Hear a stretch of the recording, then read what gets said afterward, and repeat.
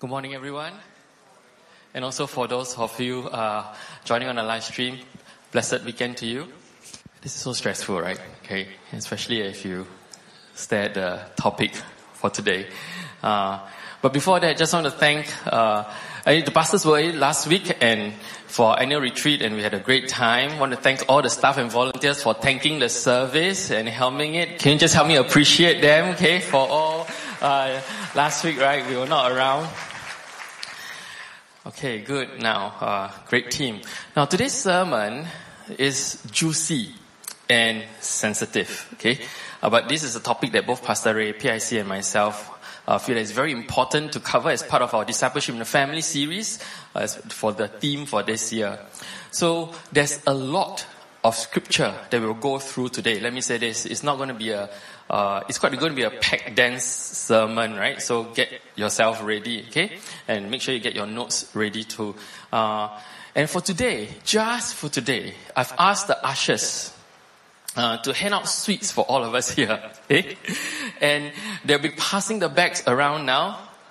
Somewhat like Holy Communion style, but you just feel free to take. Let me say this, okay? Yeah, you can take.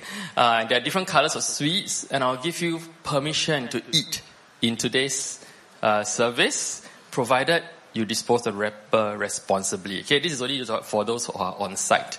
Okay, now you are not forced to, but you're strongly encouraged to take one, and you can take. You don't eat, that's fine. Also, ushers, thank you so much. Okay, there's a point of this to the sermon later, so feel free to help yourselves. Now, let me ask you this question, everyone here. Okay, just think with me. Have you ever wondered what's the purpose of humanity's existence? Have you ever thought about this? Why do we exist? Okay. And what gives you happiness? What is your purpose in life? Interesting questions, right? At some point, we will all think about this, and it will also begin to shape our ideas, our ideals, and why we live for. Okay. Now, Barna did a survey with Gen Z. Anyone Gen Z here? Don't have, huh? Okay, can. Now, Gen Z are those born between 2002 to 2015 and ask, what does happiness look like? And this was a survey done quite some time ago. And they asked, these Gen Z people, what does happiness look like? And here you can see that, for them, high on the list, success, okay, personal success, financial success rates really, really high. And that's really important to them. Education next, followed by having a family. Now, just note that spiritual faith, okay, only about 8% say that it's important to them. Locally, how do we fare? Now, this was a survey done in US some time ago, but locally, the IPS did a survey 3 years ago, and I've shared this before in one of the sermons previously, and here is how the trend went, and some of you might have seen this in the newspaper as well, that over the past 2 decades, family has always remained top, friends also. But you see, work has declined, right? When it comes to what's important today. I don't know whether you resonate with this, but what's for me, okay, wealth went into the top 5. The pursuit for happiness is wealth. Religion completely dropped off the top 5 list. Does it resonate with you as well, that this is your priority and this is what is important to us? Now, you might ask, why?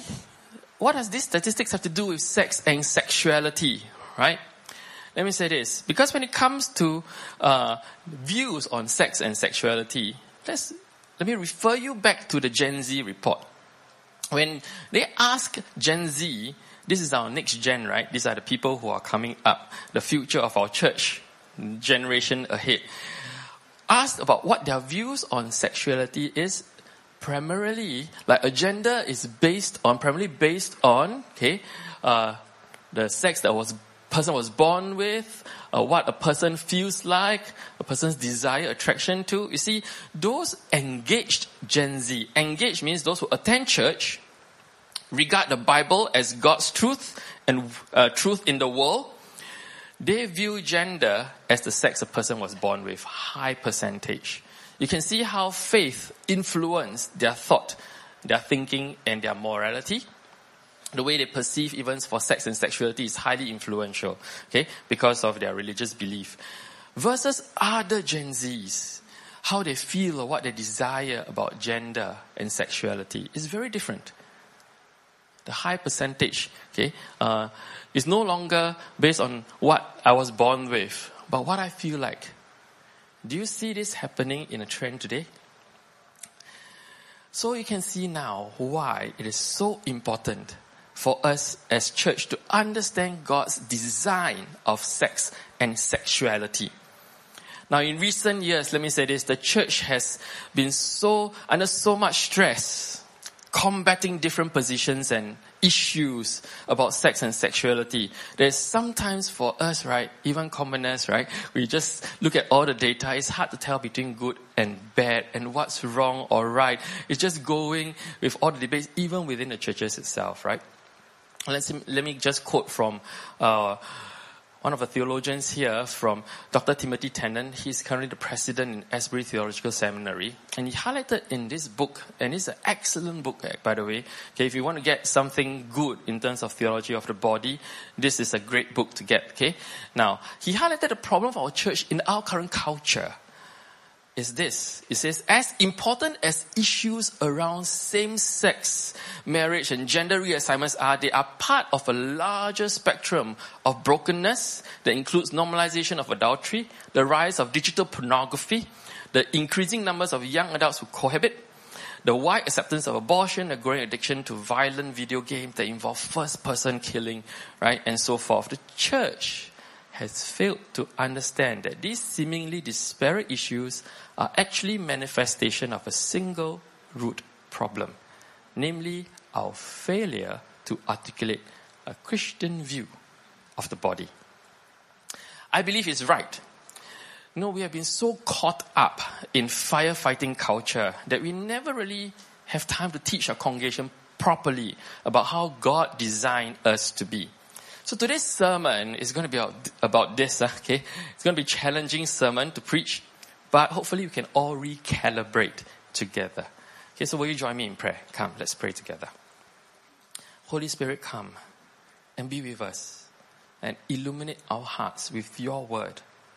Speak to us today about your living truth, and may we respond appropriately. In Jesus' name we pray.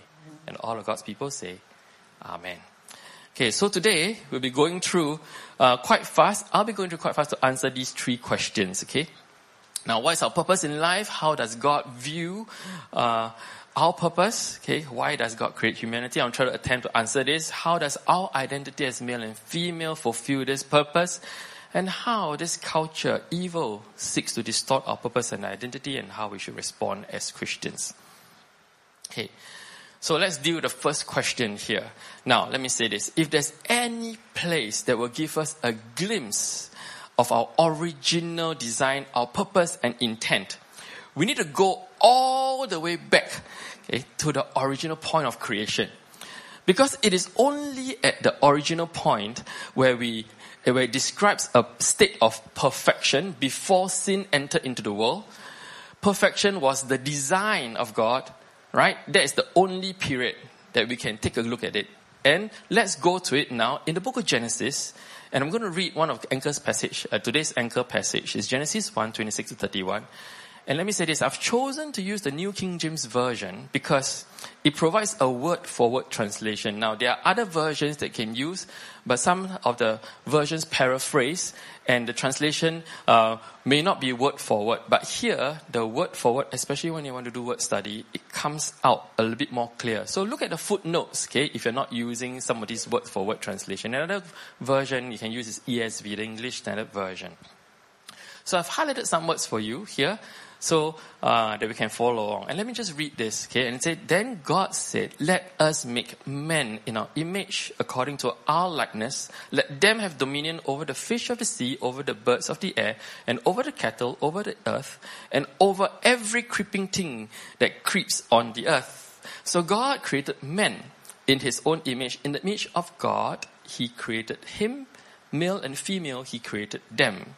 Then God blessed them and said to them, be fruitful and multiply, fill the earth and subdue it, have dominion over the fish of the sea, over the birds of the air, and over every living thing that moves on the earth.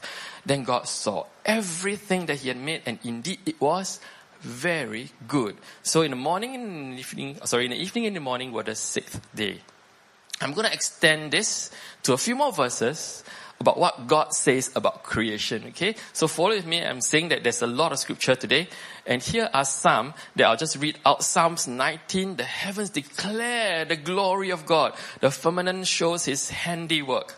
Revelations 4:11, it says, you are worthy, O Lord, to receive glory and honor and power, for you created all things, and by your will they exist and were created.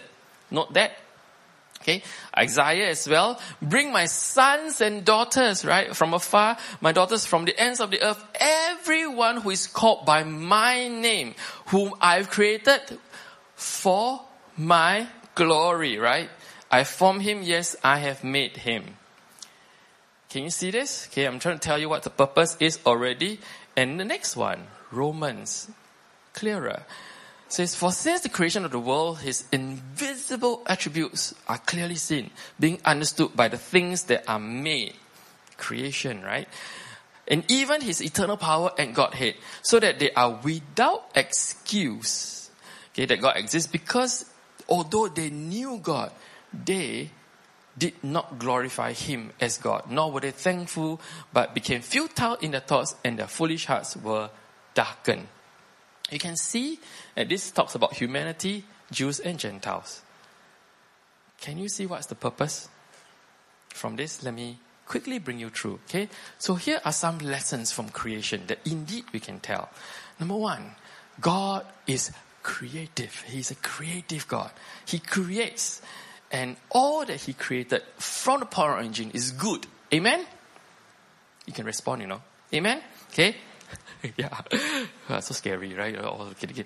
Now, humanity, it almost seems like humanity was the final piece of creation plugged in on the sixth day.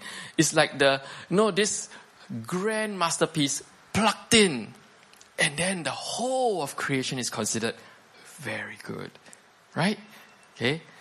And we also read from scripture that humanity, we are meant to procreate. We are created in the image of God, but meant to procreate, co-rule, or have dominion over the world with God. You follow that? Right? And all of creation, we are all supposed to glorify God. Our ultimate purpose is to bring God glory, including humanity, according to Isaiah. But there was a time that humanity did not fulfill that purpose. Since when? Of course, the fall. Okay? Since then, we begin to drift away from that purpose. But that purpose is still there. Correct? So according to the Bible, what is our purpose? It is to bring God glory in our original design. That was what we're supposed to. So all our bodies, our life, our lifestyle, our testimony, everything, our finance, our stewardship of finances, our resources, how we use our time, okay, our ultimate purpose. And this is also consistent with the parables that Jesus has taught as well. Okay, to say everything belongs to God. We are merely stewards. Our ultimate purpose, our lives, we are created to bring glory to God. Amen? You saw that, right? In fact, if I may say, the greatest testimony of God working in the world is through creation and humanity. For believers, our lifestyle ought to testify of God's goodness through us and who God is to the world. When people see your good works, they will testify God is indeed at work, is alive, present in the world. Amen? That's supposed to be how it is. So our purpose is to bring God glory. Number one, okay? Now, how does it relate to sex and sexuality then? Now, for the second question, right? How does our identity as male and female fulfill that purpose? Well, let me say this. Our sex and sexuality as male and female is also an expression to bring glory to God. Do you realize that? Okay. Now let me bring you through that passage again. And this time, okay, it does require a little bit more study. Now, I'll minus the technical details, but I'll just to highlight to you how the original language brings out these expressions, okay? And it says that in verse 26, I've looked at the different color. It's not that clear in some of the translations, but if you follow through, you can see it happening. And say, God said, let us make men. Okay, this is the first time we can see that for a plurality of the expression us. Okay, but it comes out as make men. Of course, that original word is translated to Adam. Okay, Adam, man, singular. It means a singular entity. In our, notice that our plural image. So now we can come to understand that this is there's Trinity, three entities in that one entity. Okay, I'll explain that later. But let me just explain this first. According to our likeness, but you can see that immediately God says, let them, plural, have dominion over the fish of the sea, over the birds of the air, over the cattle, and all that's creeping over the earth. Okay, so here you can see that immediately the intention is quite clear. One entity, but it is plural also. The intention was that creation let make one, but let them have dominion, right? Man, of course, here is known, some translation put as mankind. The Hebrew is Adam, humankind. You can see the translation. Now, let me carry on here. In verse 27, take a look at this. So God created him, or man singular, in his singular own image. The image of God. And look at the parts there in green. He created him singular, male and female, plural. He created them. Do you see the expression now coming out? And then God blessed them and said to them, be fruitful and multiply and go all and subdue the earth, right? Have dominion over it. And look at that in verse 27. This is the part that stands out in terms of our theology. Important. Some translation use them or humankind, but go back to, if you use the word-for-word translation, you can see that coming out.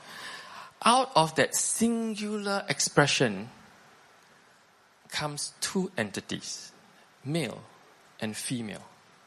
Male and female. Let me say this. Interesting, right? This is actually God's idea of oneness. Male and female as one expression. Okay? Male and female as one expression. This is what I call a complex oneness. Complex oneness. And you can see how this is intertwined with God's image itself.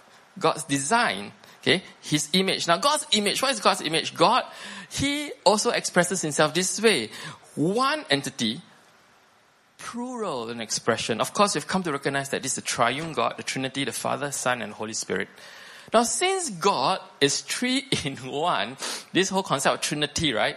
It shouldn't surprise you that God can create something two in one that expresses His identity and His image too. Right from the point of origin, right? And there you have it. Now, let's take a look at another dimension, okay, from the creation perspective, Genesis 2. Let me bring you through Genesis 2, 18 to 25, which is the second anchor passage for today. And it says, the Lord God said, it is not good that a man should be alone, and I will make him a helper comparable to him. And the Lord God caused deep sleep to fall on Adam, and he slept. And he took one of his ribs and closed up the flesh in its place. And the rib in which the Lord had taken from the man, he made into woman. And he brought her to the man. And then Adam said, this is now bone of my bones, flesh of my flesh. She shall be called woman because she was taken out of man. So this is really God's design of sex and sexuality here. He created female out of male. Okay? Some people say He upgraded the species. Right? Female out of male. But the point is this. It's the same species created from one origin. He did not recreate from stand alone, you know. He did not start from scratch. He created from something. It's the same species. So note this. This is so important for us. Male and female tied together. Oneness. And therefore, let me add on, a man shall leave his father and mother, and be joined to his wife, and they shall become one flesh. This is the concept that ties in our identity, the Christian institution of marriage.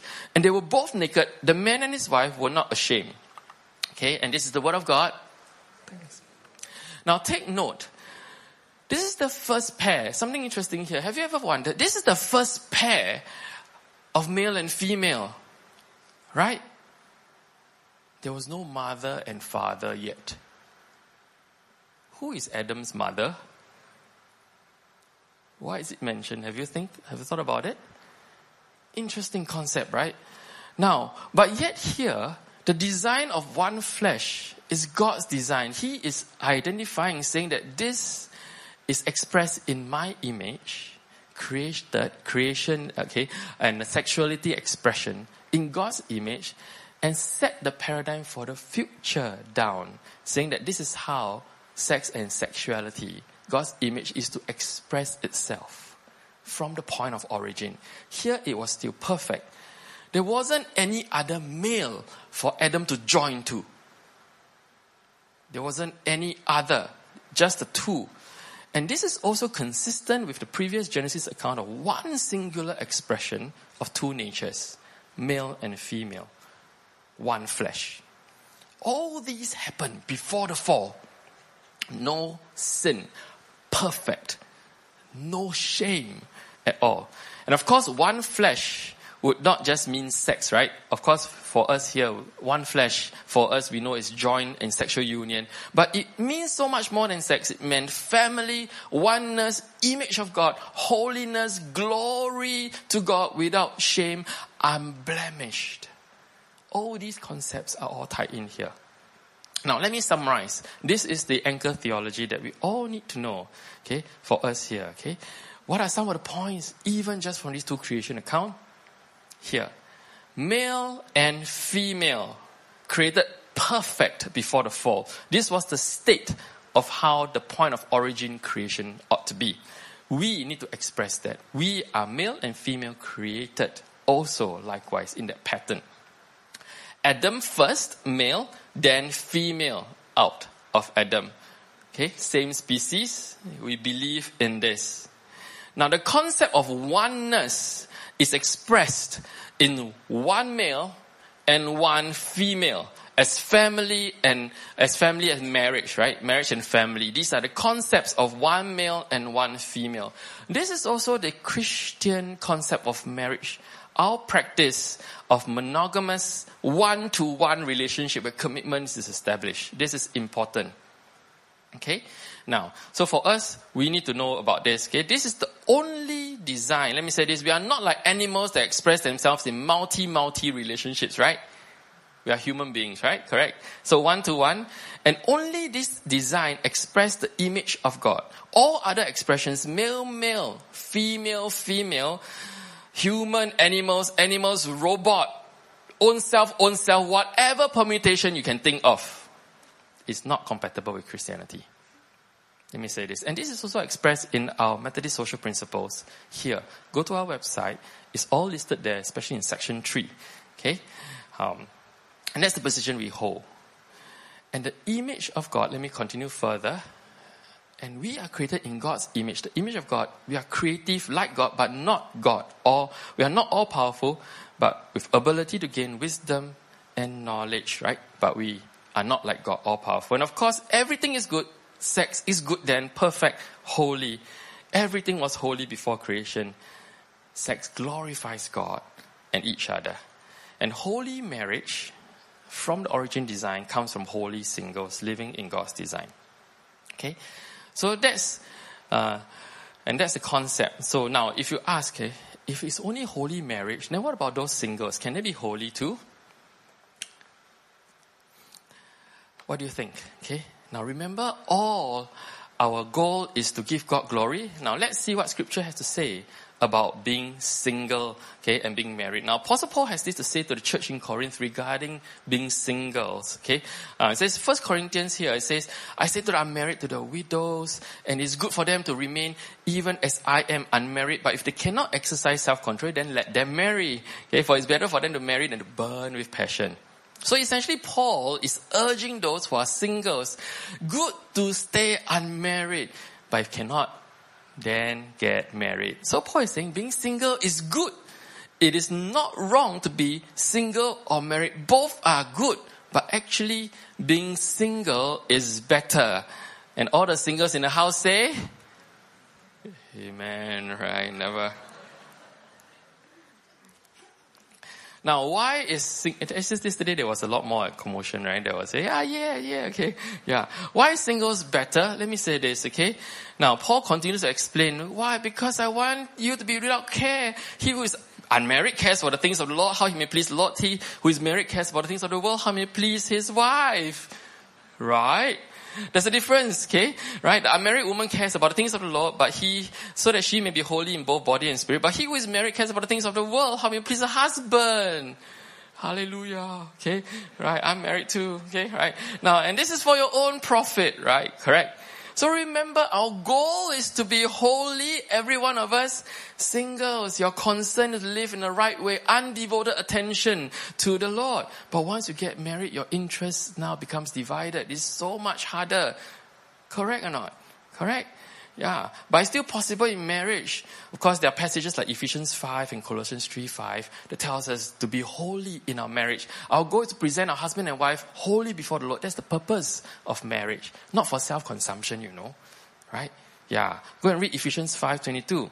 And the second reason why being single is good, because do you know that marriage is an earthly thing? There's no marriages in heaven.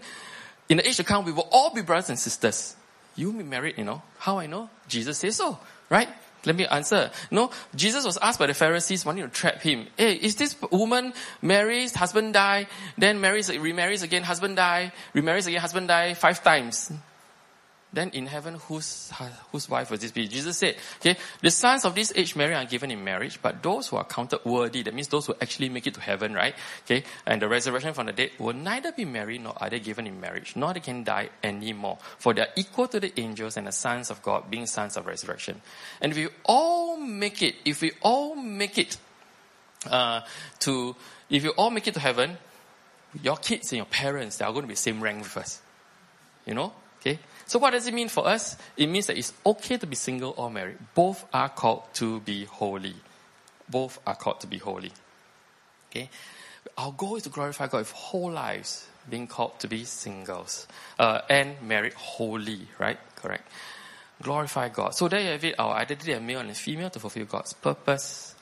And this is it, okay? Embracing God's design of sex and sexuality by living our singlehood and marriages being holy unto God. Now, there's a lot to digest. Final question. I'll come to this now. Now, let's take a mind break for me, okay? Now, does anyone know who is the king of pop? Quickly. Michael Jackson. Okay, my era one. Right, very good. Now, who is the queen of pop? No, Madonna, right? Beyonce. Somebody say Beyonce, right? Madonna. Okay, never mind. Okay, Madonna. I know Madonna. Okay, so she's like queen of pop because she was regarded as one of the most significant figures in pop culture for reinventing the music industry through her songs, visual representation. Now, she did it in 1991. She actually did a documentary called Madonna, Truth or Dare, but it was released intentionally, okay, worldwide, as a movie called In Bed with Madonna, and she went on a worldwide tour selling her smash hits. And one of the songs was called Like a Virgin, right? Okay, featuring a bed on a stage. Madonna slips into it in sexual overdrive, rolls around the bed displaying sensuality. Not subtle at all, right? And her dancers constantly rubbed their bodies against her, stroking all the sensitive areas while singing, okay, I cannot sing, Like a Virgin Touch for the very first time, okay? Now, so basically, here, okay, what happened, documentary also featured that the stadium, everyone was having a great time. But except in Canada, when the police was threatening to shut down and storming into the stadium to shut down performance because they believe that he's crossed the decency, is crossed the line of decency in a staging a concert.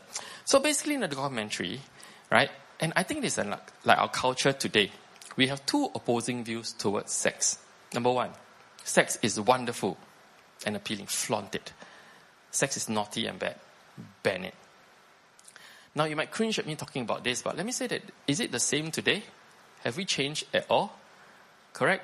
Today, you look at all our entertainment, social media, nudity, sex, and in movies everywhere. Not much has changed, And the way I see it, even from the times of Jesus, it's not changed much. Remember what I said about Roman culture? We read this passage just now. Romans 1, they knew God, did not glorify Him, nor were they thankful, but became futile in their thoughts, and their foolish hearts were darkened. Therefore, God gave them to themselves, right?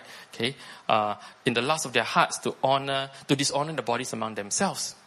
If you read further, there's a whole list of injunction against the culture. Shameful lust, women exchange natural sex for unnatural ones, men abandon natural relationships, committed shameful acts with other men. They became filled with every wickedness, evil, greed, depravity. Basically sex outside of holy compounds of holy marriage is sin, sexual immorality. Paul was actually describing a world of eros, that really the church does exist in a culture of eros. People will choose outside of God's will. God will grant them the desires of the heart, and they will lead others with them, and Christians are not spared at all. So what do we do? Two passages here I'll leave for you, and I'll try to come towards the end. First one, Jesus himself. This is known as the Lord's Prayer also, but because prayer was given, Jesus was praying for his disciples, and you should read the whole passage, but let me highlight 15 to 19 for you. And it says, Jesus did not pray for the world, but for his disciples, not for them to be taken out, but for them to be strengthened and sanctified and protected by God's truth. If you want to survive in this world of eros, you need to understand and live faithfully to God's word. Get your biblical literacy up. Study your Bible well. Get to know what God says about his truth. Go for seminars and talks like these, okay?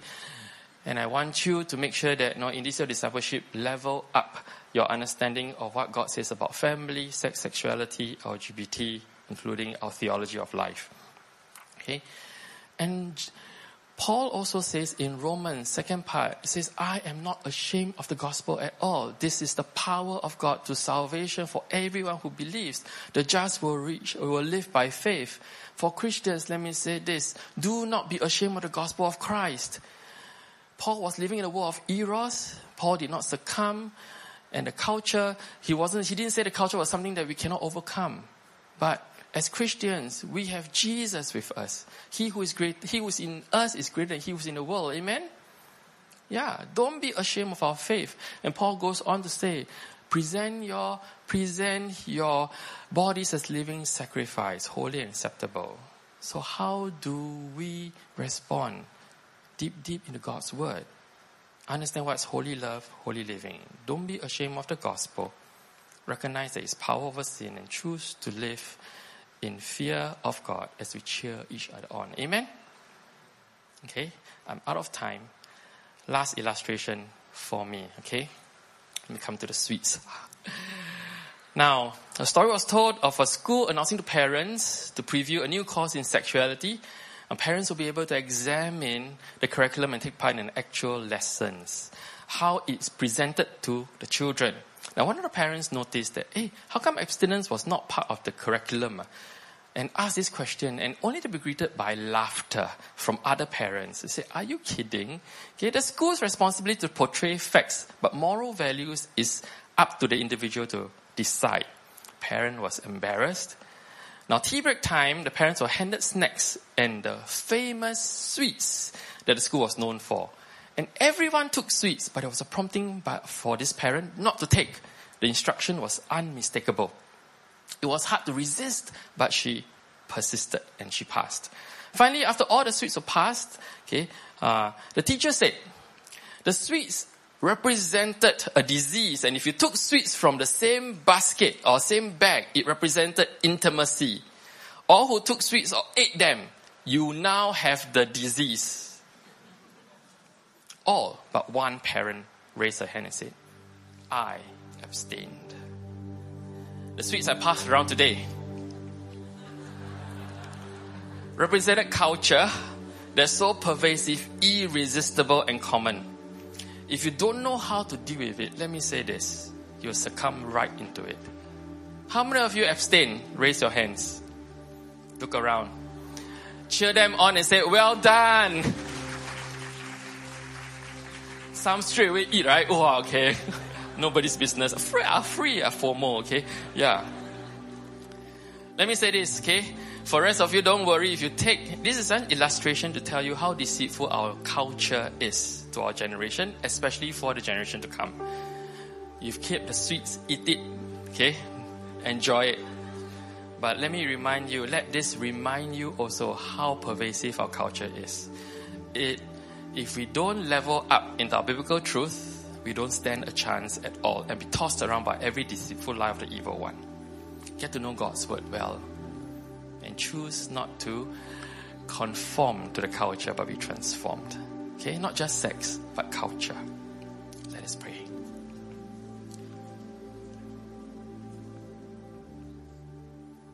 God, thank you for showing who you are, how powerful your gospel is. And forgive us for taking your word for granted time and time again. Always ignoring you, but yet you call us to the life of holiness. Though we've strayed away, but you have strengthened us also with your gospel. So teach us, Lord, to honor you righteously with our lives, wholly acceptable in both our talk, our love, and our living. Help us to abstain and resist temptations of the culture that are contrary to your will and purpose. May our lives bring you glory and be transformed by your living truth. We pray this in Jesus' name. Amen.